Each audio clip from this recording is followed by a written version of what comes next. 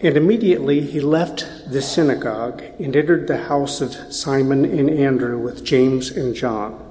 Now Simon's mother-in-law lay ill with a fever, and immediately they told him about her. And he came and took her by the hand and lifted her up, and the fever left her, and she began to serve them. That evening at sundown they brought to him all who were sick or oppressed by demons, and the whole city was gathered together at the door, and he healed many who were sick with various diseases and cast out many demons. And he would not permit the demons to speak because they knew him. And rising very early in the morning, while it was still dark, he departed and went out to a desolate place, and there he prayed. And Simon and those who were with him searched for him, and they found him, and said to him, "Everyone is looking for you." And he said to them, "Let us go on to the next towns, that I may preach there also, for that is why I came out." And he went throughout all Galilee, preaching in their synagogues and casting out demons. May God add his blessing to the reading of his word. Well, I'm excited to be back in the Gospel of Mark. It's the exciting, fast-paced gospel that just really moves at a quick pace. And I call it amazing, the amazing true story of Jesus, because you'll find that people are constantly looking at Jesus, seeing what he does, and responding in amazement. They're amazed by Jesus. And so I think that Jesus is the most amazing person that has ever lived, and it seems that those who saw him thought so as well. Well, this morning, we think, as we're going through this gospel, that it was written by Mark, and that he wrote from sermons that he heard from Simon Peter himself.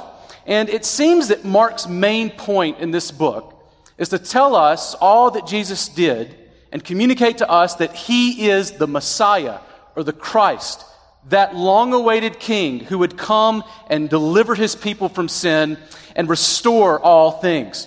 And so for Mark, Jesus is that guy. Now, I really appreciate Justin. He preached last week from verses 21 to 28, did a great job. And there, you'll remember that Jesus was teaching at the synagogue in Capernaum of Galilee on the Sabbath, when he demonstrated his authority over spiritual powers, over demons, by exorcising them out of a man. See, Jesus' authority over demons pointed to the authority of Jesus' teaching.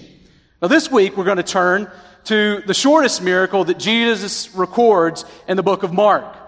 And we're going to see that Jesus' authority over sickness highlights the importance of his preaching. That's our big idea. Jesus' authority over sickness actually serves to highlight his preaching ministry. Now we're going to see this in a number of ways. But as we move into it, let me just share with you a little trick to help you understand this section better. Okay? What we know is that verse 29 picks up on the same Sabbath day that began back in verse 21. After Jesus publicly cast those demons out of the man, and then he went home with Simon, who is also Peter, and his brother Andrew. So we're talking about the same day. Now, here's what we're going to see first. First, we find in this text that Jesus exercised authority over sickness in the home. Jesus exercised authority over sickness in the home. And we see that in verses 29 to 31. If you've got your copy of God's Word, go ahead and open that up again. We're going to look at that. Mark 1, beginning in verse 29. Here's what he says. And immediately, after casting out the demons, he left the synagogue and entered the house of Simon and Andrew with James and John. Now Simon's mother-in-law lay ill with a fever, and immediately they told him about her. And he came and took her by the hand and lifted her up, and the fever left her, and she began to serve them. Now there's a lot packed into this little text. After Jesus exorcises the demons out of the man in the synagogue, he immediately heads to Simon Peter and Andrew's home with James and John. They're the Fab Four, right? So he's got 4 disciples at this point that are following him everywhere. There are going to be more to come, but right now this is sort of the core of his team. And catch this, the trip from the synagogue to Peter's house would have lasted about as long as it reads. That's quick. See, I've been to Capernaum on the northern sea of the shore of the Sea of Galilee, and I've actually walked the distance from the synagogue in the first century where Jesus would have sat and taught to the place where they believe Peter's house resided. Interesting place if you ever go there. There's actually this octagonal Byzantine church that is levitating over it. Now, it's not magic. They've got like stilts and stuff, but it sort of hovers like the Millennium Falcon over the living place of Peter, right? And under it, they found in the past 50 years a residence, a dwelling that has the name of Peter on it, which is celebrated as being the place where Peter lived in Capernaum. And if you look at that house in the synagogue, it's amazing. You can easily see from where you are in the synagogue to Peter's house. Not far. I mean, they say about 300 feet. I think it's shorter. And so it would have been a really quick movement to go from the synagogue where he casted out demons into that small home. Also, did you notice another important point? Not only is Jesus making a big movement from the public sphere of the synagogue to the private sphere of this home, we find that Peter has a mother-in-law. Now, I don't think you have to be a master logician to know what that means, right? It means Peter's got a wife, right? I mean, that's, if you have his mother-in-law, it comes with a wife. I mean, that's actually the best way to do it. If you're going to get the mother-in-law, you ought to get the wife, right? But somebody said, so what does this tell us about Peter? It doesn't tell us that he had a lot of patience. That's not what it's saying. But it confirms that what Paul says in 1 Corinthians 9:5, that he had a wife. Now, I don't have time to linger here, but it's interesting that the Catholic Church, which requires their pope to be celibate, actually uses and sees Peter as the ground in the first pope.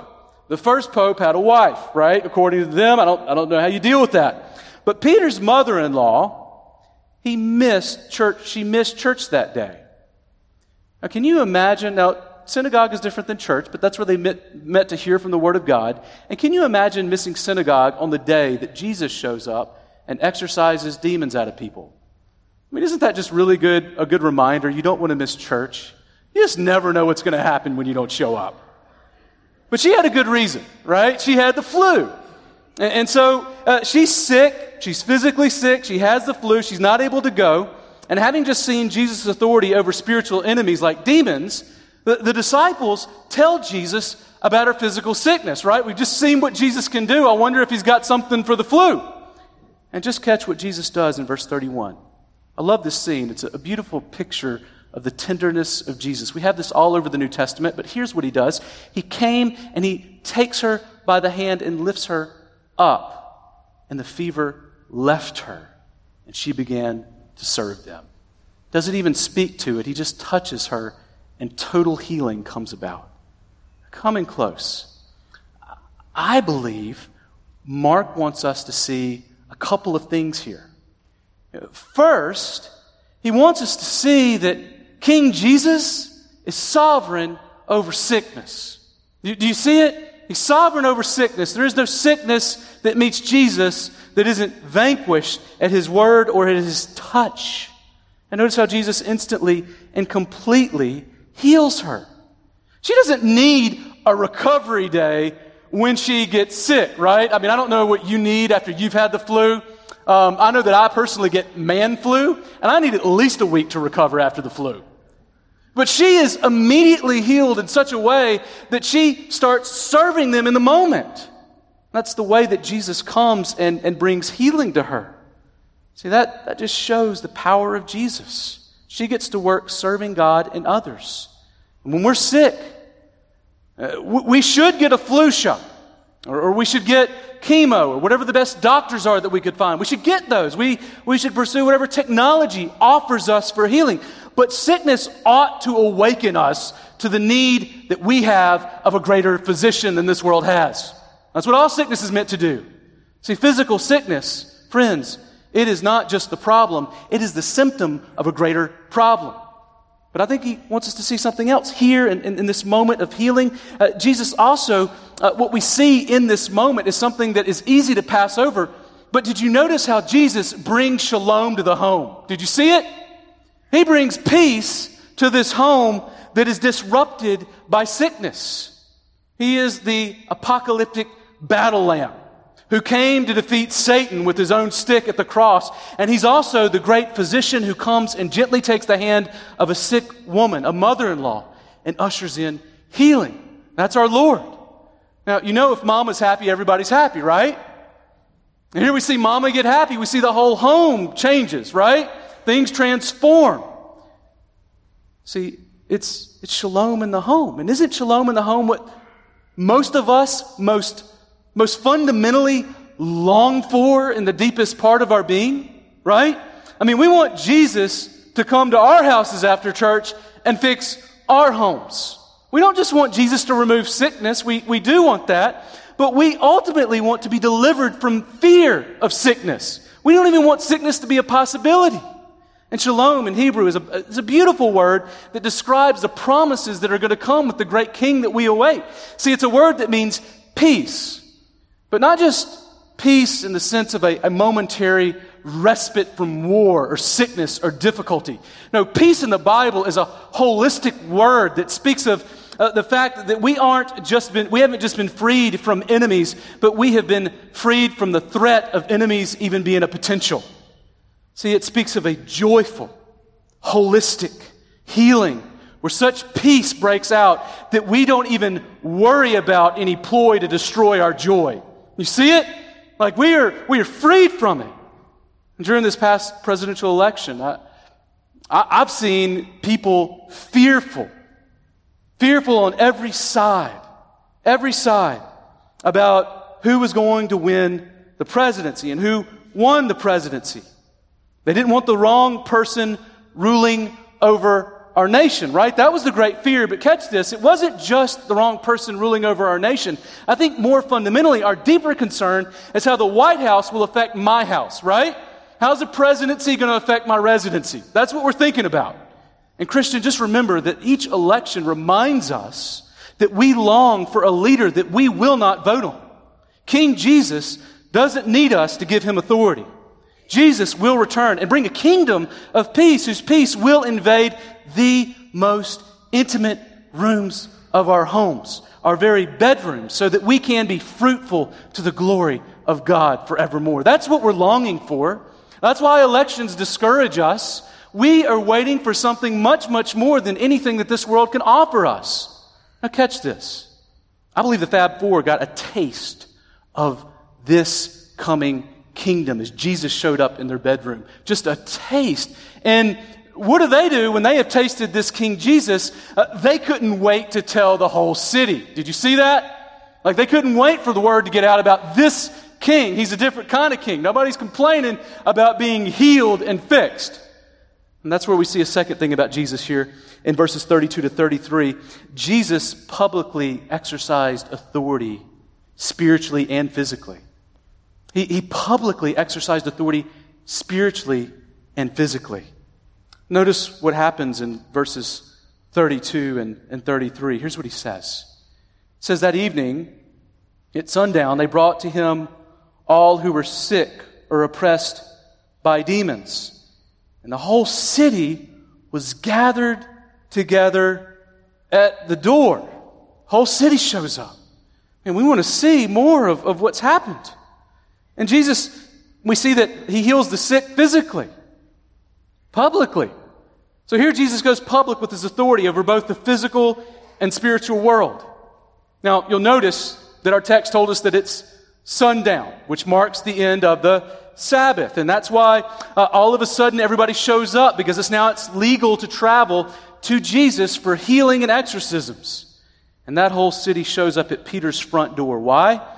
Maybe because Peter's got a really big mouth. We know that.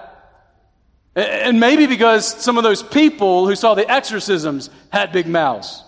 But either way, everybody is flocking to this home. And I don't think that we should read anything into the awe that comes to him in verse 32, along with the many who were healed and had demons cast out in verse 34.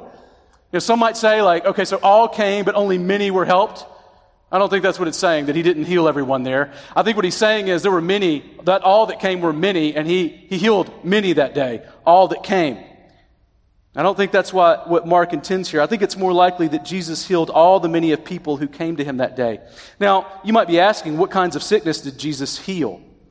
I mean, did he just take care of the flu on that day? Well, Mark uses the word for diseases in verse 34. But if you just keep reading and tracking with Mark and through his gospel, you'll see elsewhere that Jesus heals all kinds of things. So Jesus, elsewhere, he heals the fever, leprosy, paralysis, a withered hand, a flow of blood, a deaf and dumb man, 2 blind men, and a recently dead girl. Jesus shows that he has a pervasive authority over every kind of sickness and ailment. See, Jesus publicly demonstrates that there is no limit to his authority over demons and all sickness, even to the point of death. But we also see not just that he has authority over the spiritual realm. Look again, he again shows that he's not just authority over physical things, but spiritual things. He silences demons once again. And here again, you'll notice in these verses that we see Jesus telling demons to keep his identity as Messiah a secret. So look with me again at verses 34 and what he says there. He says, and he healed many who were sick with various diseases and cast out many demons. And then he says, and he would not permit the demons to speak because they knew him. He tells them, you can't speak. He has authority over even what they say. Now, here again, Jesus is showing us, telling demons to keep his identity as a Messiah secret. Now, you'll notice occasionally that Jesus will do something amazing, and then he will tell people or demons not to tell anyone who he is. Like, keep it a secret. It's not time for you to tell anyone. You might be thinking, well, why is Jesus keeping a secret about him being a Messiah? He needs to get the news out, right? Like, everybody needs to know about this. Jesus ought to be famous. Well, I'm really glad that when he was trying to keep a lid on this news, he didn't ask my 5-year-old Johnny to do this. When Johnny was 5, I asked him to keep a secret, and that didn't go so well, right? So he's 5 years old, and I'm like, hey, buddy, I'm going to teach you how to care for a woman. You're going to come with me. We're going to buy Mom a really nice Christmas present. And we chose this beautiful necklace. We were really excited about it, and we got it, and we wrapped it up, and we brought it home. And as we were on the way home, I said, now look, whatever you do, you can't tell Mom what we just did. And he said, oh no, I won't, Dad. I promise. This is so fun. This is going to be great. She's going to be so excited. You did a good job. I said, thanks, kid. And so we get home, we walk in the door, and as we're walking in, Carrie says, hey guys, did y'all have fun? And Johnny says, Mom, we just got you this beautiful necklace for Christmas. You're going to love it. Right? Why? Because he was so excited about what had happened. He just couldn't wait to tell people. Can you imagine, like, the Messiah showing up and it's like, don't tell anyone. It's like, how are you going to keep that under lid, right? But here what I think we find is that it makes sense clearly here why he would tell demons who recognize him as Messiah to keep quiet. He does this 3 times in Mark's gospel. And there may be a couple of reasons for this. I mean, one is Jesus doesn't want demons announcing him as Messiah, right? I mean, just think about it. That makes, I think, obvious sense. I mean, you wouldn't want Bernie Madoff giving your investment firm an endorsement, right? Not a good thing. If you're selling football cleats, you probably don't want to ask the Cleveland Browns to talk about how good they were. You just don't do that. And in the same way, what business does dark have with the light, right? You don't want these demons saying that this is the Messiah. Who can trust a demon? But I think there might be a second reason here. See, Jesus didn't want others to be confused by their own expectations of what the Messiah might be like. Many were looking for this Messiah their whole lives, for centuries, waiting. When is this king, this Messiah that's been promised us, going to show up? Because when he does, we know that he's going to bring us political liberation. He's going to free us from Rome. And He's also going to heal us spiritually. But He's going to heal us, He's going to lead us away from Rome, right? I mean, we do want to be healed spiritually. That's a big deal. But more importantly, we need a new government in town. And so I believe that what Jesus is doing is protecting them from misunderstanding what kind of Messiah He would be like. He's not the kind of Messiah that comes and immediately brings about the reign of His kingdom. But instead, He has to do something much more than just heal them. See, at this point, I believe they may have thought that Jesus was the Messiah who would deliver them from Rome, expel all the demons, and heal their sicknesses. But notice what we see here. Mark's, he's not just concerned about that. He says Jesus has come for something more. Now, before we get there, just notice what we see here. Mark's not influenced, as some say, by a pre-scientific, absurdity that sees that any sickness is demonic, right? Oh, you got the flu? God bless you. Why do we say that? Well, because you must be under demonic attack because you got, a sneeze or a sniffle. That's not the way that they viewed sickness. It's really clear in this text that there is sickness that is physical and then there is demonic spiritual oppression. And sometimes they come together, but not necessarily always. I think that's important. It's important for us to know that your sickness isn't Morse code for God's rejection of you always. It's not really it's never for the Christian Morse code for God's rejection of you. But here are 3 things I think that we need to know about sickness as we move on. I've said this before, but let's just remind ourselves about sickness because maybe you found yourself in a new place this morning where you need to hear this more than you've heard it in the past. One is, not all sickness is due to sin. Please hear me. Not all sickness is due to sin. And what I mean by that is it's not due to some specific sin that you have created. Now, yes, the fall. The fall has meant that we have all been affected by the influences of sin, and that includes our bodies and our minds. And we fall under sickness because of Adam's sin. But it does not mean that every sickness that you have can be attached back to some specific horrible sin that you have created. And God is just saying, because of this, that. Right? It's not karma. That's not God, the God of karma, who says there's always going to be sort of a yin to your yang. That's not what He does. Now, we know that this is true because Jesus in the Gospel of John, in John 9, taught His disciples this very lesson. You'll remember that there was a man that they approached, a man who had been blind. And the disciples look at him and they're like, so Jesus, who sinned? I mean, was it this man or his parents that he was born blind? I mean, somebody must have really messed up for God to do this to somebody. And Jesus says this. He says, it was not that this man sinned. This is Jesus. Or his parents, but that the works of God might be displayed in him. You see it? God is going to bring glory through this sickness. It doesn't even say that the sickness was caused by God. But that God would use this man and his blindness to bring glory to Him. In fact, some of God's choice servants like Paul and Luther and Joni Eareckson Tada have suffered sickness that God might be glorified in them without healing yet. Now notice I say yet. The reason I say yet is because the question is not whether or not God is going to heal us. It's not a question of if, but when, because God promises healing is coming. But there's a second thing we see here that we need to notice about sin, about sickness. Not only that not all sickness is due to sin, but also that Jesus and the apostles didn't heal everyone. Did you catch that? Jesus and the apostles did not heal everyone.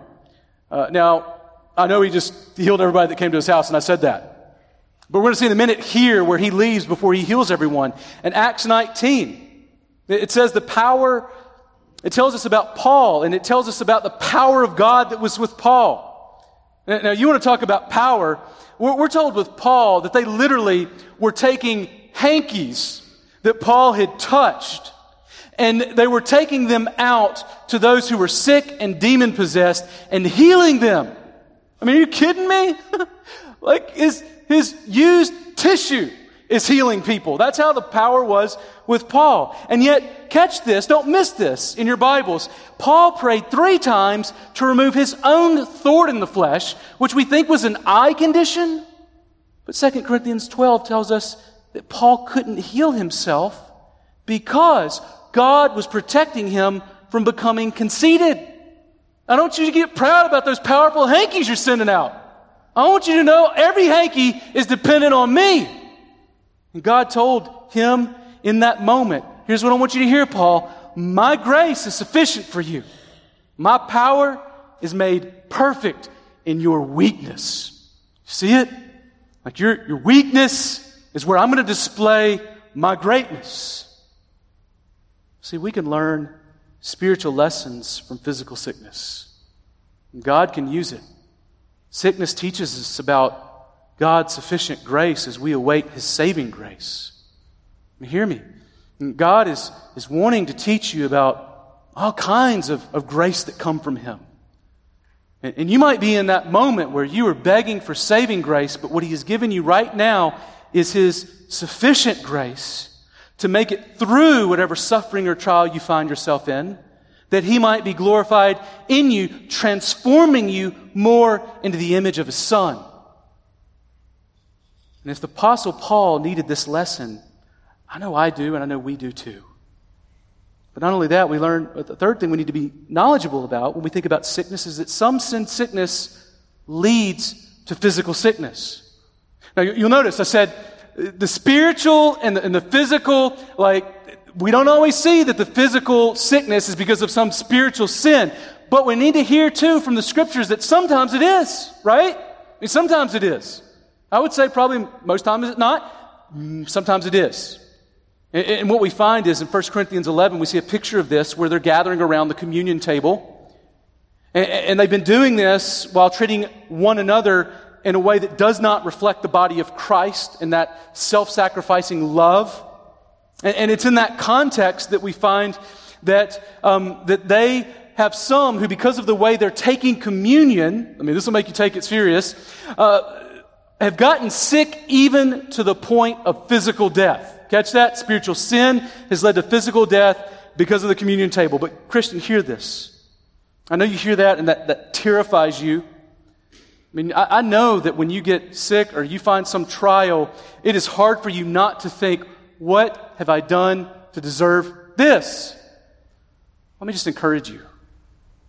God always responds to us so much better than we deserve. He has done so in Christ. He has lavished us with His love in Christ. He has loved you fully and completely in Christ in a way that none of us deserve. And the future that awaits us is glorious beyond anything we can imagine. And yet we need to know that there are times when we get sick and we are fearful that God is against us rather than for us. But Christian, hear this. The discipline of the Lord for His children is always for their good. Always. Every suffering, God wields it for your good and the good of others and for the glory of God. That's why 1 Corinthians ends speaking of those who were sick and died in 1 Corinthians 11:32, saying, catch this, but when we are judged by the Lord, we are disciplined so that we may not be condemned along with the world. You see it? Jesus doesn't just want us to make it another day. He wants us with Him forever. And sin sickness can land us in the urgent care. Sin sickness can land us in the psychiatrist's office or even the morgue. We need to know that. We need to take sin seriously. Now, obviously, that's not always the case. But the Bible says it sometimes is. So, brothers and sisters, when you suffer with serious pain or sickness, I know that your first impulse might be to ask, God, why did I deserve this? And maybe you've prayed for Jesus to heal you and wondered why He won't. I prayed those prayers. But even more so, I bet you feel it whenever it's your wife or your husband or your parents or your siblings or a friend that you love. And please hear me. You need to know this. This is important. Not all sickness is discipline. But God teaches and shapes us through all sickness. You hear me? Not all sickness is God's discipline. But God will shape you and use it for your good every time. He will not waste your sickness. And so, friends, brothers and sisters, let me encourage you not to waste your sickness. Draw near to God. In fact, I believe the best theologians suffer the greatest. People listen to you more closely when you are sick because I believe they know that you are closer to God, right? You know what I'm talking about. Real theologians know that we need more than freedom from Rome, sickness, and demons. We need something that saves us from death, right? We need God himself. And if we want shalom in our homes, then we need more than an exorcist or a medicine man. And that's what I believe Jesus wants us to hear here. But there's a third and last thing that we see, and that's that Jesus is much more than an exorcist or a medicine man. He's much more than an exorcist or a medicine man. You'll notice this first in verse 35. Just catch this. Jesus prays, right? There he says, in Mark 1:35, right after all of this, and rising very early in the morning, while it was still dark, he departed and went out to a desolate place, and there he prayed. Some of you I know are feeling very convicted right now because you don't rise early in the morning. And you're not coherent early in the morning, right? Pastor Mark, you know what I'm talking about. If it's dark, then you're not supposed to be up because, what business does the light have with the darkness, okay? But here's what's fascinating. Jesus just created a frenzy in Capernaum by delivering and healing people. Now, we'll talk more about the significance of this later, that Jesus, the God-man, prays to his heavenly Father. We're going to talk about that. But for now, this morning, I want to ask why Jesus senses the need to arise early in the morning to pray now. Do you see the fervency and the urgency of his prayer? Morning hits, and he's leaping out of bed to go and get alone to pray with God. He's just had a full day of miracles. His popularity is exploding, and no one would fault him for sleeping in on that morning, right? He's Jesus. Here's what I think's happening. Mark only shows Jesus pray 2 other times. After walking on water in 6:46, and then in Gethsemane in 14:31-32. Only other 2 times that he prays in this book. And I believe commentator James Brooks is helpful here. He says that all 3 times that Jesus prays in Mark, they were times of crisis when Jesus was tempted to take an easy way rather than that of suffering and death. My brothers and sisters, be careful when times are good.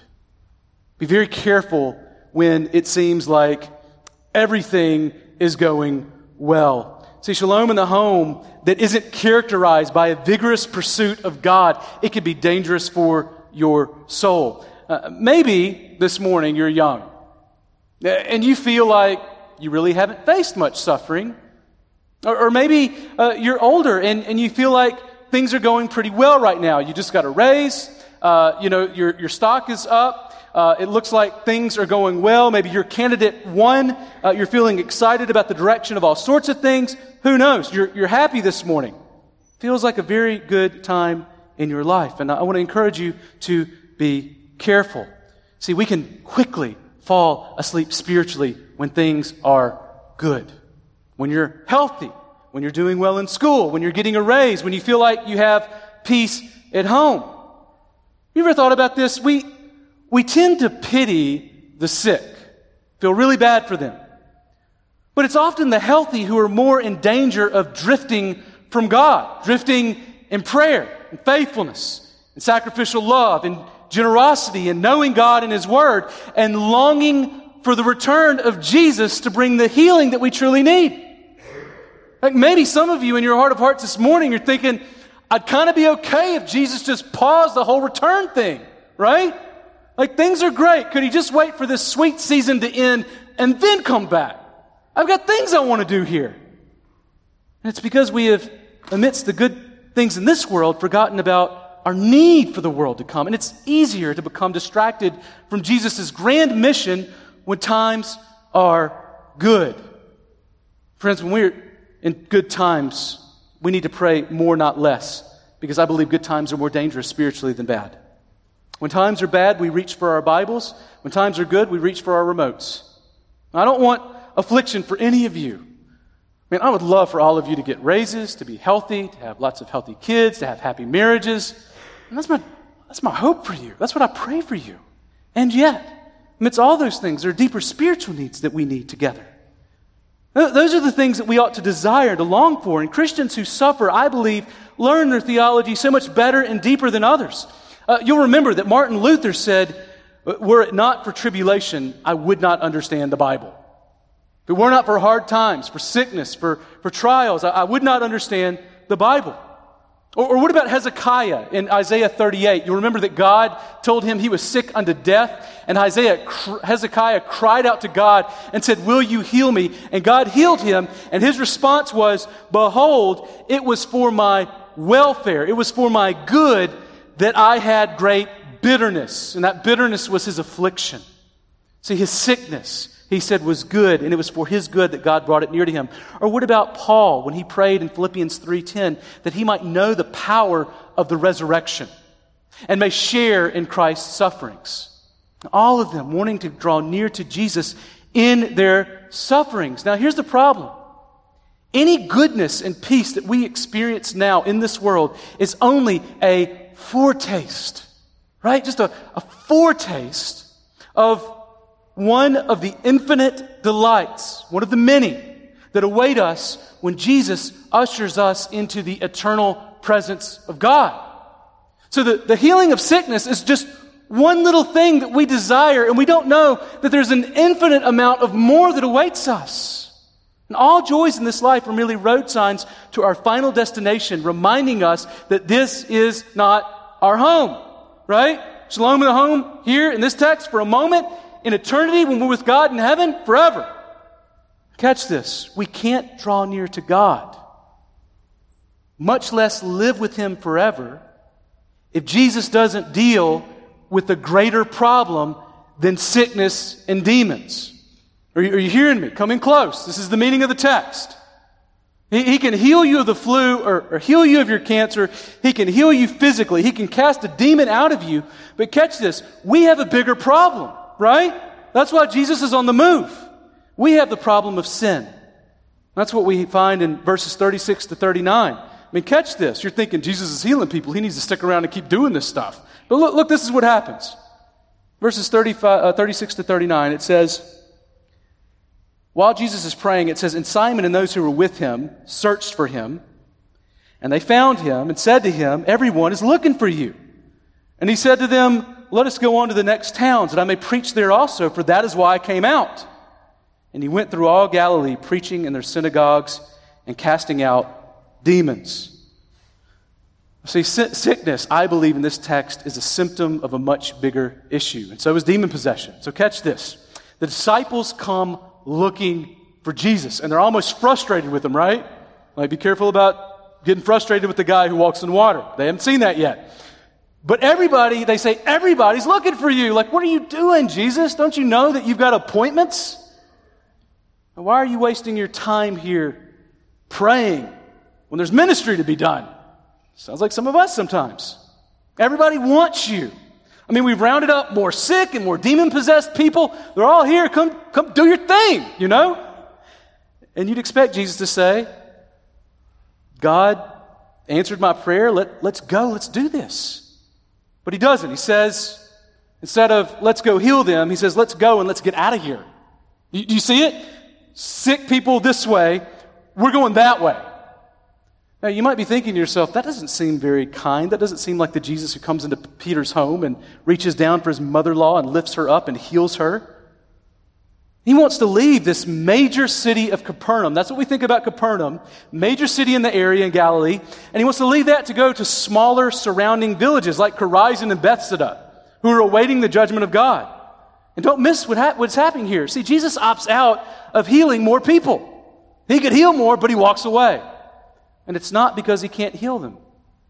See, he explains the reason, did you catch this? Why he chooses not to stay and heal? He says, that I may preach there also. And catch this, this is the ground, this is why we're leaving to preach, this is why I came out. Now, we don't know why he came out of what? Like, came out of, like, the desert into Galilee, or came out of Capernaum, or maybe it could be what John and Luke say, is that he actually came down from heaven for this reason, to preach a better gospel. See, Jesus came to preach. He healed and he cast out demons, to validate his message. But the point is the word about who Jesus is, what he has come to do. See, Jesus is more than a medicine man, not less, but much more. And Jesus could remove demons and heal our sickness. But he's saying here, I believe, that the symptoms that you're seeing that are so important to you are really part of a far greater problem, an odious alienation from God. You are far from God, and I have come not just to heal you for a moment, but to draw you eternally into God's presence. And I can only do that if I do what I'm preaching about, which is dying so that you can repent and believe the gospel and be brought near to God. Over 50 years ago, famed Presbyterian pastor Donald Gray Barnhouse speculated on what it would look like if Satan were to take over Philadelphia. And he did this on a nationally broadcasted radio program on CBS. And his description, I believe, sounds shocking, and it might shock you too.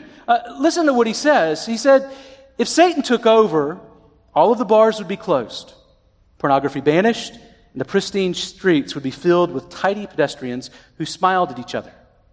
There would be no swearing, the children would say yes sir and no ma'am, and the churches would be full every Sunday where Christ is not preached. Now, come in close, brothers and sisters, when we lose sight of what we need Christ for, salvation of our sins, and when we lose sight of how much we need Him, infinitely much so, and when we lose sight of how often we need Him, that's every moment of the day, and when we begin to believe that we were made for the kingdoms of this world rather than the kingdom that's coming, the one that wasn't made with human hands, rather than the kingdom that we are looking forward to made by God, but we're in a spiritually dangerous place. See, Jesus' authority over sickness only highlights the importance of His preaching. And this morning, if you're not a believer and you have not put your faith in Christ, let me tell you the message that Christ has for you today. Repent, turn from whatever it is that you're putting your hope in, and put your faith in Christ. Maybe you're sick and you're trusting in doctors, and the sickness is what really should be drawing you towards Jesus, because we're going to die someday and we're going to have to deal with God. And if that's you, friend, let me just tell you, don't leave this place without talking to me about how you can become part of the family of God. Jesus wants you to come to faith in Him. He wants you to be saved, and He has made a way for you to draw near to God. Now, there's also a message, I believe, here for us. You know, this morning, I know that we have many who are physically sick, and maybe you have those who you love deeply who are physically sick, and I want you to know that we want to pray for you this morning, and we want you to let us pray for you this morning. See, Jesus came to preach more than healing from physical sickness, but He's not less than able to heal you. I've seen God heal and do amazing things, and we want today just to turn this house once again. We are the house of God, and we want to make this a place that is a place of prayer, where we pray for one another. And so at this time, I've actually encouraged 3 couples, our elders and their wives, to come down. Are you guys here? Would y'all come on down? They're going to just come down. They're going to wait. We're going to have folks here on the left and here on the right. And we just want them to pray for you. If you've got sickness, if you've got a sickness that you're struggling with and you're fearful of, we want them to pray for healing for you, because we believe that we serve a God who heals. So in a moment, Kevin is going to start playing, and when he does, we're going to invite you to come on down and let us pray for you specifically by name. We're not going to call you out. We're not going to talk about what you have or anything like that. We're not going to talk about who you need to be praying for, but they're going to be down here, and so if you've got a sickness that you'd like prayed for, would you please come on down and let us pray together with you and for you? Let's do this.